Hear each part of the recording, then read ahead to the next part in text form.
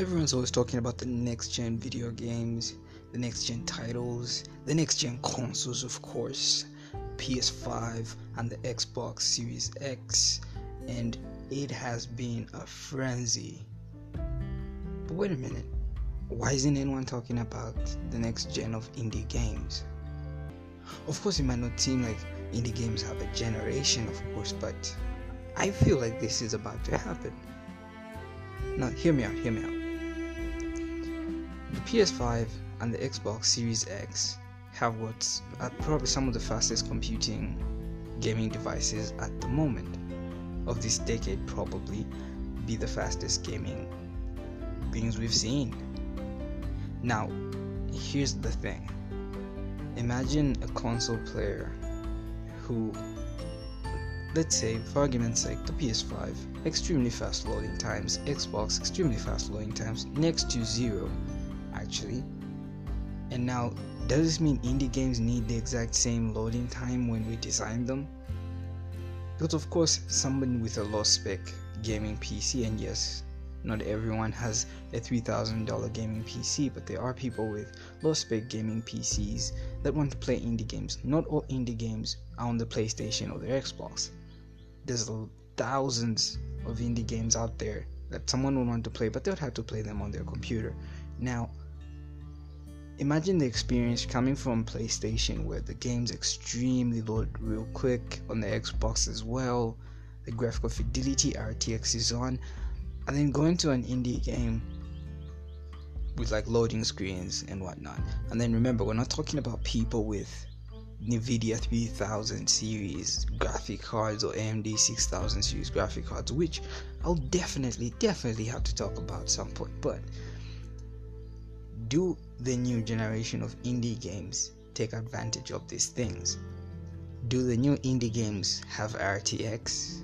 Should they have RTX? Should they have extremely fast loading times? Should they be optimized to that kind of... Because if you look at the RTX graphics cards that are on the market right now, the NVIDIA 3000 series, obviously it will load the indie games like that. Do indies not need to optimize their games anymore? Because look, game engines have gone into the next gen of game development, right? Unreal Engine 5 is coming out, and we saw a showcase a few months ago where they used Nanite, and it was incredible. You know, their new Lumen lighting system was absolutely incredible.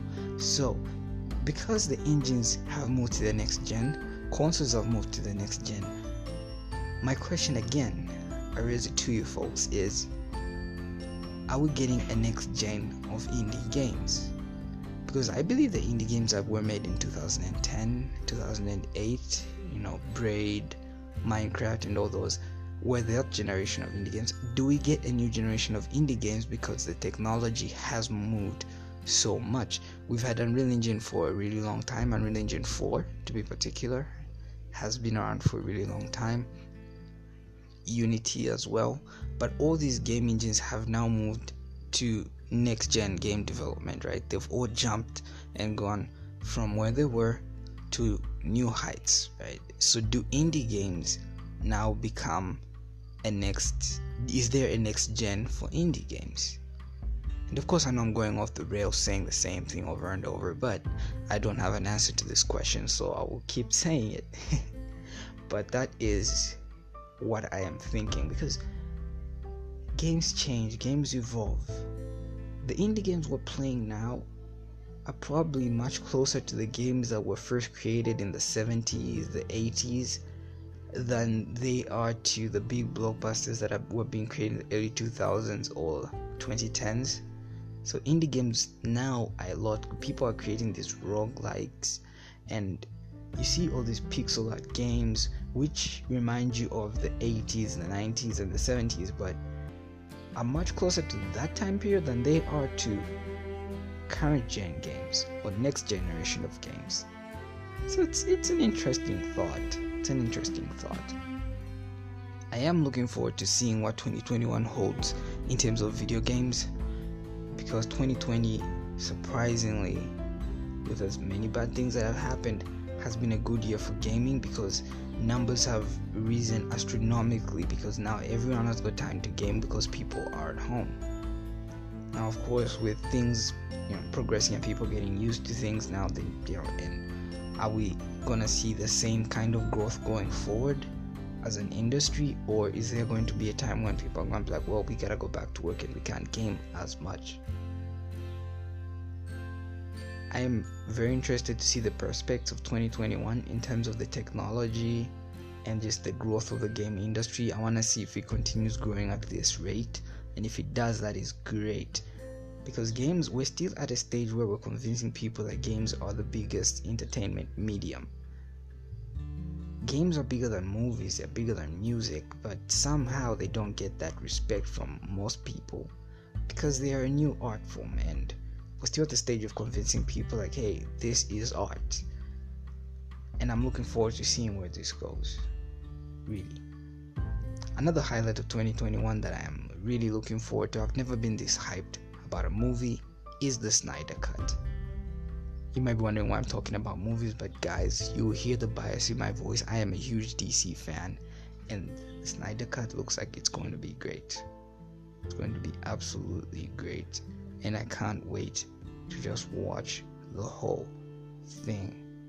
I'm probably gonna pee in advance this year. yes I will, so that I can sit and enjoy the movie in 2021. I can't wait. There's very few things I'm looking forward to. I'm looking forward to the Green Lantern Corps. I want to see how they're gonna do that.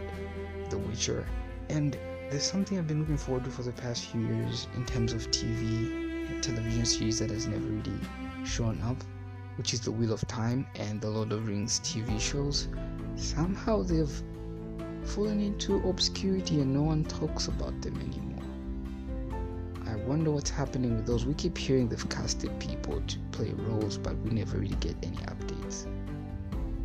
Anyway, ladies and gentlemen, that is about my rant for today. I don't have much else to say. Thank you for listening. I've been Yamikani, the Afro Indie. Goodbye.